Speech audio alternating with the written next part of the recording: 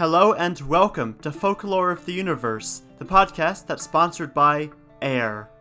I'm your host, Kyle.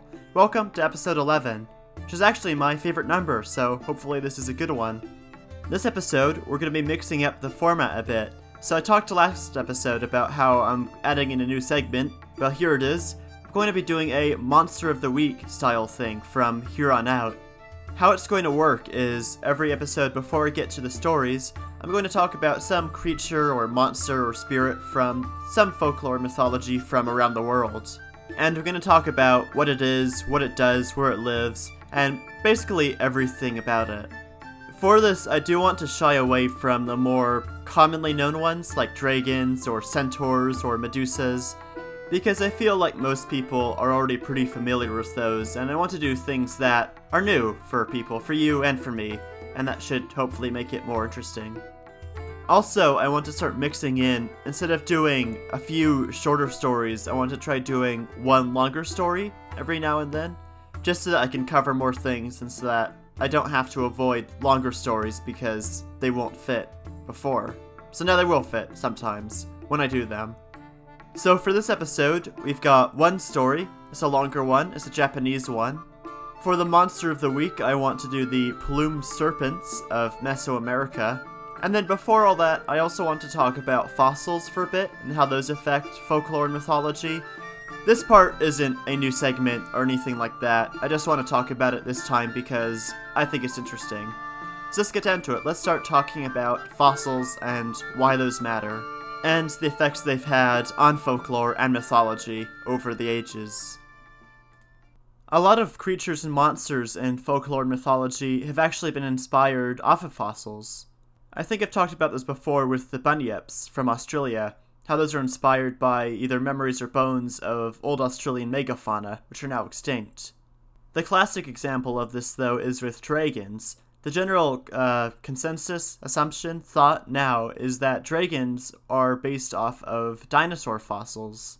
Because when people find the bones of some extinct animal which clearly doesn't exist in the day-to-day life, then they try and think what could have left this bones behind, what sort of creature could have done it, and that's how they come up with things like bunyips and dragons.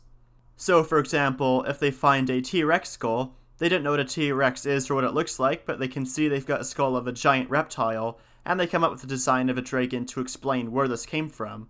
And this is why we've got dragons in both Europe and Asia, because they both independently found these dinosaur skulls and came up with somewhat similar creatures that explain where these skulls came from.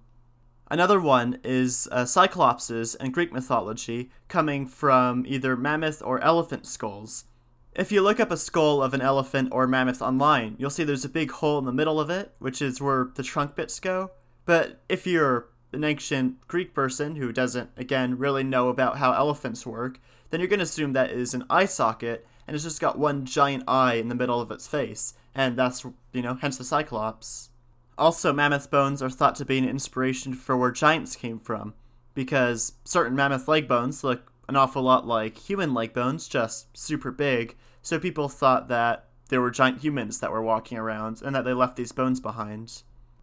So I think all of this is really quite interesting, thinking about different mythological or folklore creatures, then trying to imagine where they came from, what might have inspired this creature idea, or why people came up with this, whether to explain fossils or some other reason. This actually ties into our next segment, so we're going to move on now to our Monster of the Week.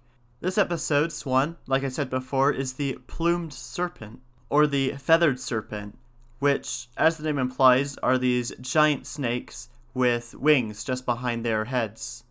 They come from Mesoamerica, so it's Mexico, Central America region, and they were considered either to be mythological or supernatural entities, or as deities. So, for example, the Aztecs had the feathered serpent god Quetzalcoatl, whereas the Mayans had a similar one who is called Kukulkan. They were very prominent. You find a lot of feathered serpent depictions in pre-Columbian art and sculpture. In fact, at Chichen Itza, the big temple city in Mexico, the main iconic temple there that everyone thinks of when they hear Chichen Itza is the temple of Kukulkan, and in front of it there are these two feathered serpent heads, And I've talked about this before during the spring solstice special equinox episode, how there's this effect on the equinoxes that makes it look like the serpent is crawling down the steps to go towards the sacred synode. And really, Quetzalcoatl and Kukulkan are sort of the same, different names for the same god, sort of like how Greek and Roman religions had the same gods with different names that were kind of different, but really they're the same one. It's like this for this. Both feathered serpent gods were known as bringers of rain and as keepers and gods of knowledge and intelligence. Both were also associated with the planet Venus, which was very important in both Mayan and Aztec astronomy. Because of this, the feathered serpent is a pretty positive and good figure, because rain is good, it keeps your crops growing, and knowledge is good, because it means you know things. And knowing things is generally pretty good. Unless you're Jon Snow, I guess. So to tie it back into fossils is that these feathered serpents can kind of be seen like dragon-like figures of the pre-Columbian world. They are these giant flying reptiles. But there's actually could be a different fossil inspiration for these besides from dinosaurs. We found fossils of a prehistoric giant snake called Titanoboa, which lived in the mid to late Paleocene, and it could grow up to lengths of up to 42 feet long, so it's a big, big snake, and they've been found, the fossils, in northern Colombia, not that far away from Mexico. It's entirely feasible, then, that New World people found these giant snake fossils, and that's what inspired legends of these feathered serpents, which eventually became worshipped as deities. Like many things with folklore that I talk about, we can't know any of this for sure, but it does seem to be a very plausible theory at least. But now we're going to move on from our monster of the week, or this time it was a god of the week. It's pretty cool, not really a monster. Like, if there's actual flying serpents going around, I would love that. Holy shit, that'd be great. But I'm going to move on to our story now. And this episode, like I said, I've got a Japanese one. This story is called Momotaro. If you'll believe me, there was a time when the fairies were none so shy as they are now. That was the time when beasts talked to men, when there were spells and enchantments and magic every day, when there was great store of hidden treasure to be dug up, and adventures for the asking. At that time, you must know, an old man and an old woman lived alone by themselves. They were good and they were poor, and they had no children at all. One fine day, "What are you doing this morning, good man?" says the old woman.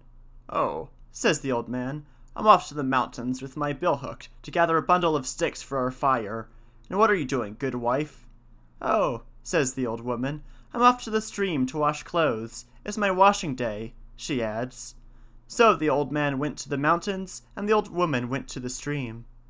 Now, while she was washing the clothes, what should she see but a fine ripe peach that came floating down the stream.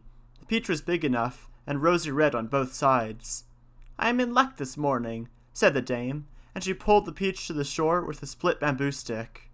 By and by, when her good man came home from the hills, she set the peach before him.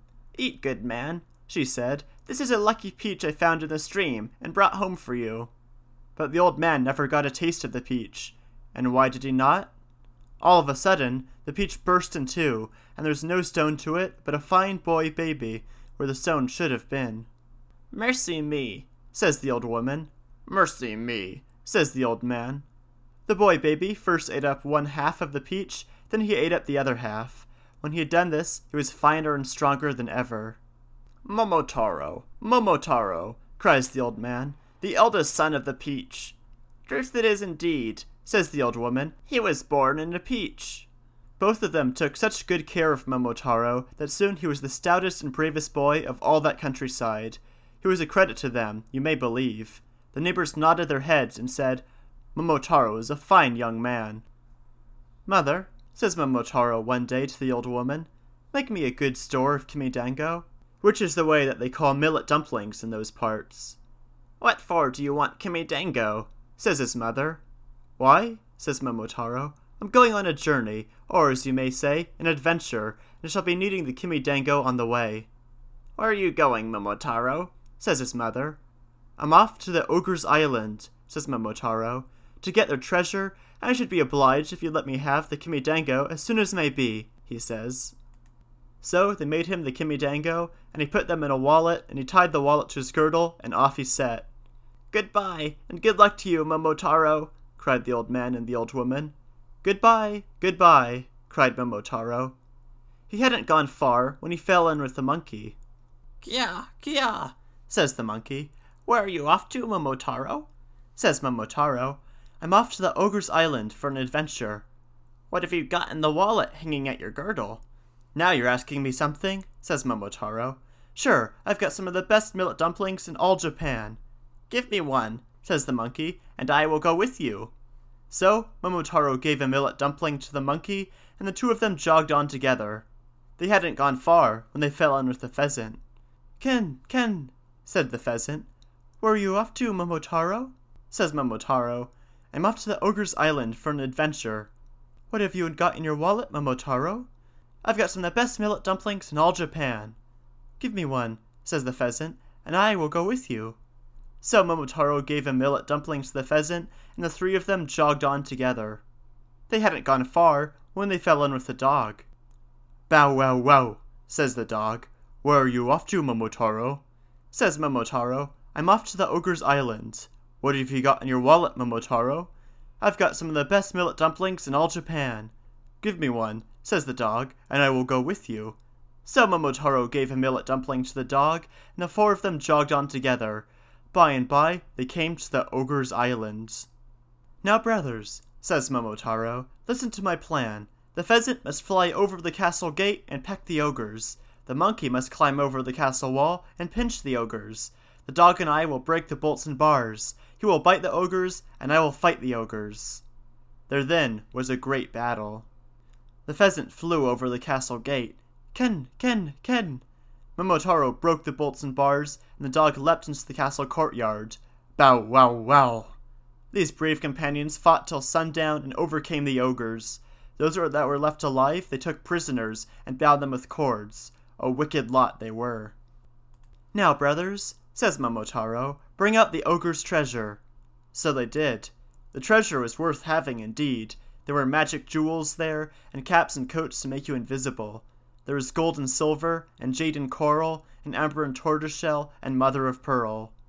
"Here's riches for all," says Momotaro. "Choose, brothers, and take your fill." "Kia, says the monkey. "Thanks, my lord Momotaro." Ken, says the pheasant. "Thanks, my lord Momotaro." Bow wow wow, says the dog. "Thanks, my dear lord Momotaro." The end. What's really interesting about this story is that it's really similar to a couple of stories in the Grimm's fairy tales, the Thumbling ones, because both of these involve a couple who has no kids, who gets a magic baby, who starts off very, very small. Thumbling is small all the time. This Momotaro, that's his name, is born out of a peach, so he starts small. I think he grows big, but they still both are small. And then they both go on these epic, amazing adventures and get loads of money. So very interesting that we've got these two very similar stories on opposite sides of the planet, pretty much. Because of the distance between these, it's probably another case of the two cultures coming up with the stories independently, so it's just people being similar and thinking similar ways in different places again. We also see that he assembles sort of this Avengers team of animal companions, which also occurs in several European folklore and fairy stories. Although the cast is a little bit different for this one, which, makes sense because of geography and different animals that are around. So for this one, of course, we've got the monkey, which makes sense because monkeys, they're smart, they're agile. Got dogs, which makes sense because dogs, they're loyal, they're good companions. You've got a pheasant, which makes sense because pheasants, they exist. So you got this quite interesting team versus ones that you might find in European folklore, which are quite different. This story has them fighting ogres, which are a fairly common demon monster in Japanese folklore and art and culture depictions. They show up a lot. Very popular characters. Of course, these are not ogres like Shrek. They are very different from that. They're not green. I think these ones are typically red in color. They've got fangs, they've got horns, so they do look like these kind of gnarly demon dudes, as opposed to Shrek, which is he's just Shrek. Which is, of course, ogre is just a translation for these creatures. I think a more accurate name for them is Oni, O-N-I. I think that's the Japanese name. And again, ogres is just one translation. They're also goblins or trolls or just big, brutish, gnarly dudes that there are parallels between them and European monsters, but they are definitely their own thing, and they have a lot of unique distinctions between other things. So I don't know if all these are inspired by those mammoth bones or what. I don't know where these all come from, but it could be. And a lot of cultures do seem to have these sort of similar monsters in them, these ogre, Oni-like guys, similar to how a lot of cultures have Bigfoot-like guys. Like in North America, there's the Bigfoot, obviously. Over in Asia, there's the Yeti. In Australia, there's the Yowie. So maybe it's just a common cultural idea of big troll dudes, Oni dudes, just walking around the countryside, guarding their treasure and eating people. Speaking of treasure and all that, the introduction to the story is really similar to the introduction of the first ever story we looked at on this podcast, the Frog King one. I was talking about back in the past when life was more magical and there were more fairies and things like that and treasure. So I feel like this romanticization of the past is definitely a universal human concept for it to show up so frequently across so many different cultures.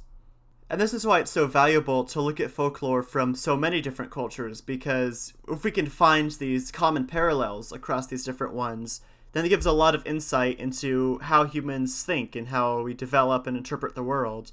So it is a very rewarding thing to look at all these in conjunction with each other. But I think that's about it. I think it's time to start wrapping up the episode. So I hope you've enjoyed this one. I hope you've enjoyed the new format with the Monster of the Week. I've got some pretty cool and fairly obscure things lined up, so it should be interesting at least. It won't be just the standard repeats of stuff you've already heard about. If you have any feedback or story requests or anything like that, shoot me an email at contactkyleshort@gmail.com, and I'll try and check that and get back to you. And that is all. So, hope you enjoyed this. I will see you next episode in 2 weeks' time, and goodbye.